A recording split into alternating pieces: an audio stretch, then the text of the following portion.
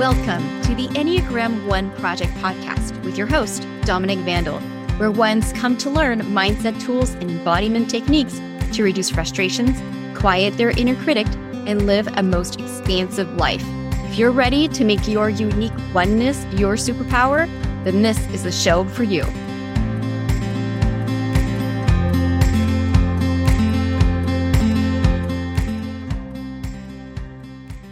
Welcome, everyone. You are listening to the Enneagram One Project podcast, episode 19, How Noble Beliefs Can Box You In. I want to know, how often do you question your moral compass? You know, that part of you that tells you what a good person does and doesn't do?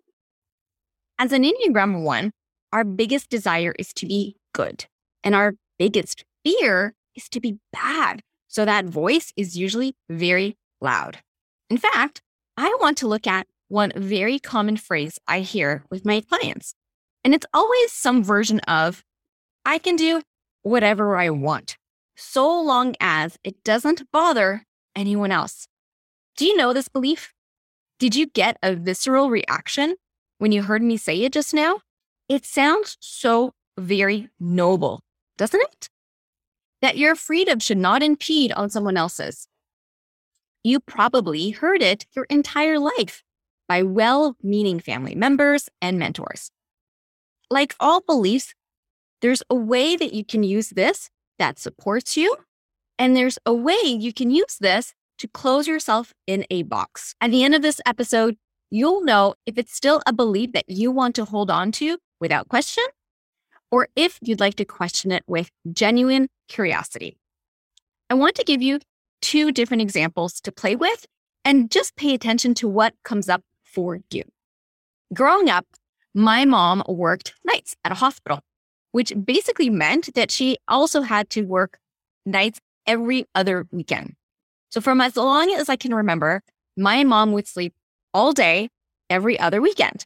And my dad would often remind me to be quiet.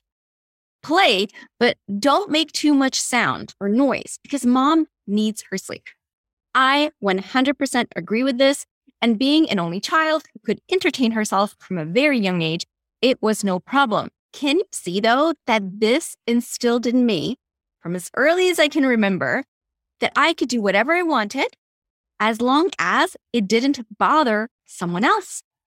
Again, in this case, I really, really wanted mom to sleep, and I was still able to enjoy myself. So it was fine. Fast forward several decades, and I still find myself operating from this belief, only now I'm not so sure that it honors me and what I want as much.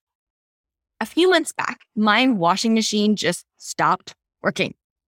Without skipping a beat, my spouse said, well, let's just ask a neighbor if we can do the laundry at their place. I noticed that I had stopped breathing for a moment. I was really confused, though, by this because I know I would have no qualms doing it for a friend if they needed to use my washing machine. But I couldn't quite figure out why I was reacting the way I was. Never mind that my friends, they would probably not think twice about it. But for me, picturing bringing my dirty laundry to my friend's house, using their washer and dryer for a few hours, and being in their space for that amount of time felt so uncomfortable. Turns out, I wholeheartedly believed that I would be a problem for someone else. I would impede on their freedom by asking for what I needed. If they said yes, I was definitely going to be a problem for them. And I'll pause here. What are you noticing for yourself? What comes up for you? The belief in itself that you can do whatever you want so long as it doesn't bother anyone else isn't bad and isn't good. In many situations, it's exactly what I want to hold as a sort of moral compass. This belief helps me to feel compassionate, kind, and helps me to be thoughtful of others. And I'm sure that it does for you as well, at least some of the time. What about times when it creates tension in your body, like a feeling of stuck, or maybe even self-abandonment. Do you give yourself permission to be who you want to be in this world the same way that you give it to others?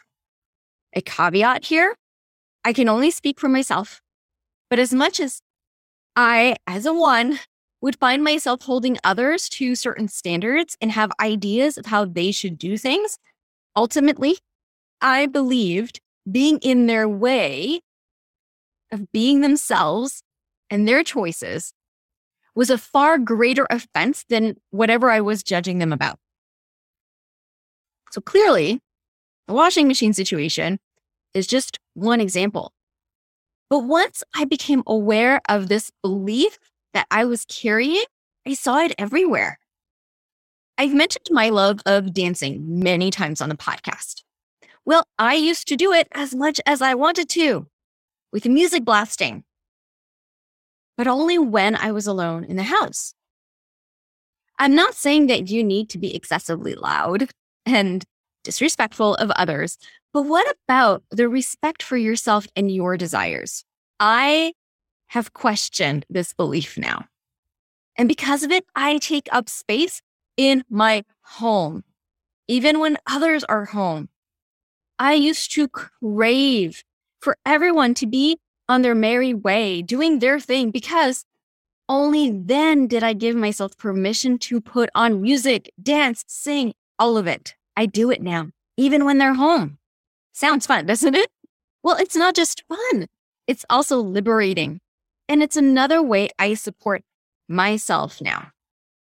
I can be respectful of others and be respectful of myself. They do not have to, nor should they be mutually exclusive. So where have you used this idea that you can be or do whatever you want, so long as it doesn't bother anyone else, to stop yourself from taking space, being yourself, owning who you are, and respecting yourself? Let those situations come to mind and really decide if that's what you want to keep doing or not. So I'd love for you to do this exercise with me while keeping one of those situations in mind. So bring it to mind. And when you think of this situation, what are the ways in which you think that you would be a problem for the other person or people involved? How do you know that you would be a problem for them? Could you be a little wrong about that? Is there space for another option? And let's pause here for a moment. I want to provide another perspective here because I know that it can be quite challenging when we've believed this story about ourselves that we could ever be a problem for someone else. When you do something, say something, whatever it is, those around you get to have their own opinion and judgments about it. They always will anyways. And those thoughts about your behavior is what will make them feel one way or another, not your behavior. If it was your behavior, then everyone in the world would have to have the same belief and the same feelings about it. But that's not how it goes. If you have a sibling or siblings, you probably have had this experience firsthand.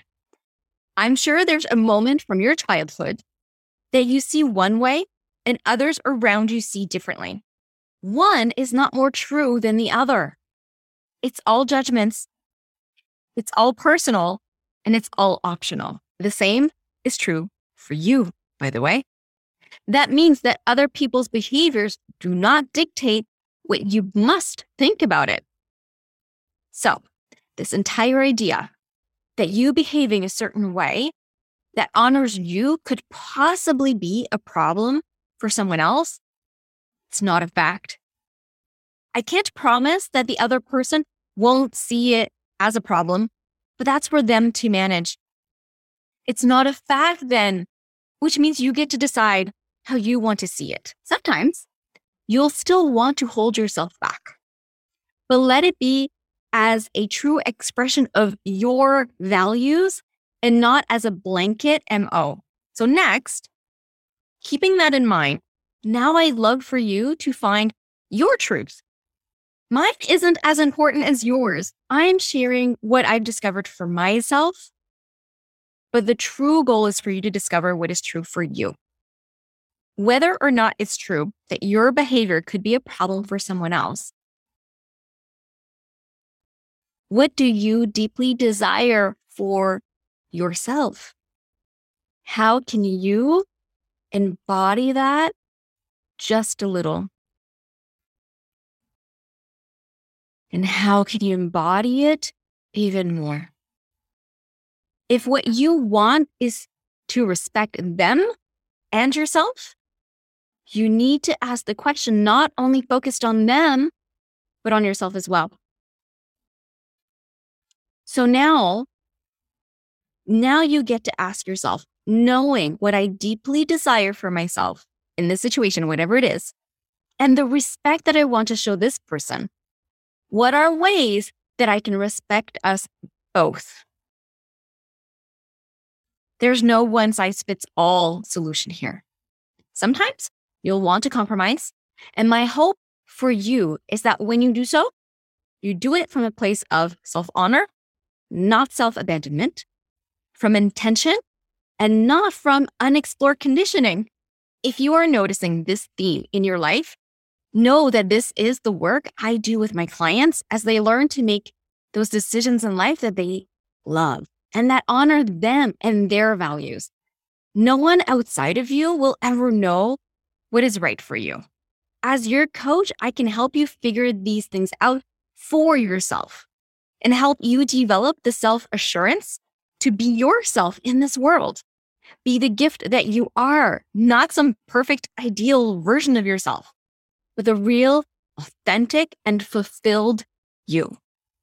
Until next time, love to each and every one.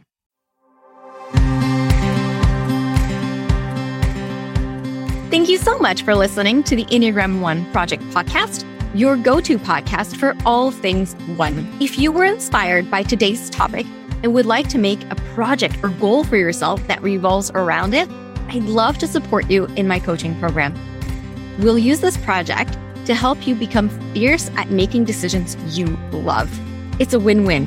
You'll reach your goals with more efficiency and become super solid in how you make decisions, resulting in a quieter inner critic and more self-trust. For more information, head over to my website, DominiqueVandal.com. That's DominiqueVandal.com. Look at the top of the page for the Work With Me tab. I can't wait to meet you.